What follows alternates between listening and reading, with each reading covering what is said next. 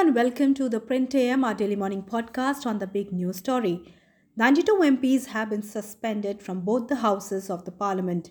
In today's episode, I'm here with my colleagues Shankar Animesh and Amog Rometra's report to tell you what is behind their suspension.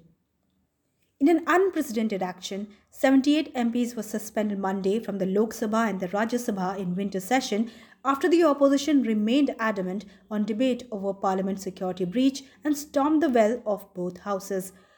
While 33 MPs were suspended in the Lok Sabha, 45 were suspended from Rajya Sabha.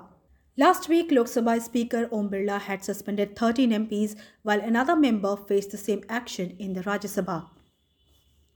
As parliamentary proceedings resumed Monday amidst deadlock over the security breach, the scene was no different as several adjournments took place in both the houses. After the Post Office Bill 2023 was passed in second half in the Lok Sabha, BJP MP Rajendra Agarwal, who presided over the House, named several MPs who were protesting to demand a statement from Union Home Minister Amit Shah over the parliament security breach. 6 people have been arrested in connection with the security breach that took place on 13 December.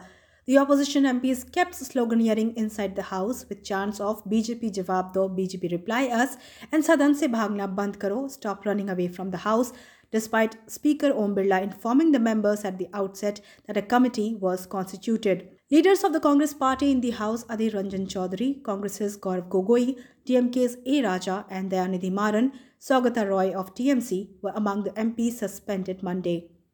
Another 3, K. Jayakumar, Vijay Vasant and Abdul Khalik, who climbed on the speaker's podium to raise slogans, were suspended pending a report from the Privileges Committee. After suspension, Chaudhary told the media that the Home Minister gives statement to television every day and that he can speak about Parliament security breach in the House too. He further said, and I quote, "Today the government has reached the heights of tyranny." Leader of the opposition in the Rajya Sabha, Mallikarjun Kharge, also slammed the suspension. He said, and I quote, "All democratic norms are being thrown into the dustbin. We have 2 simple demands. The Union Home Minister should make a statement in both houses on the inexcusable breach in Parliament security and a detailed discussion should happen.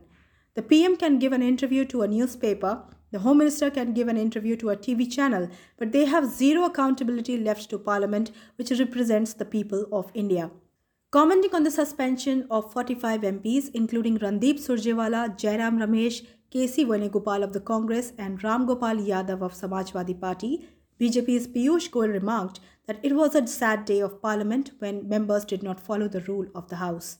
You are listening to the Print AM with me, Revati Karan in New Delhi. For more such news and analysis, become a subscriber at theprint.in/subscribe and follow us on our social media handles.